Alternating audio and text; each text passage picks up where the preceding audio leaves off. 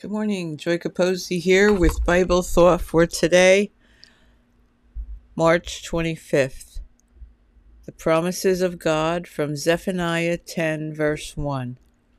Ask ye of the Lord rain in the time of the latter rain, so the Lord shall make bright clouds and give them showers of rain to every one grass in the field.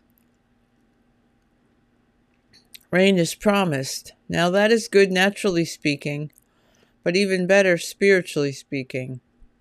We need the rain of the Holy Spirit to pour down on us daily.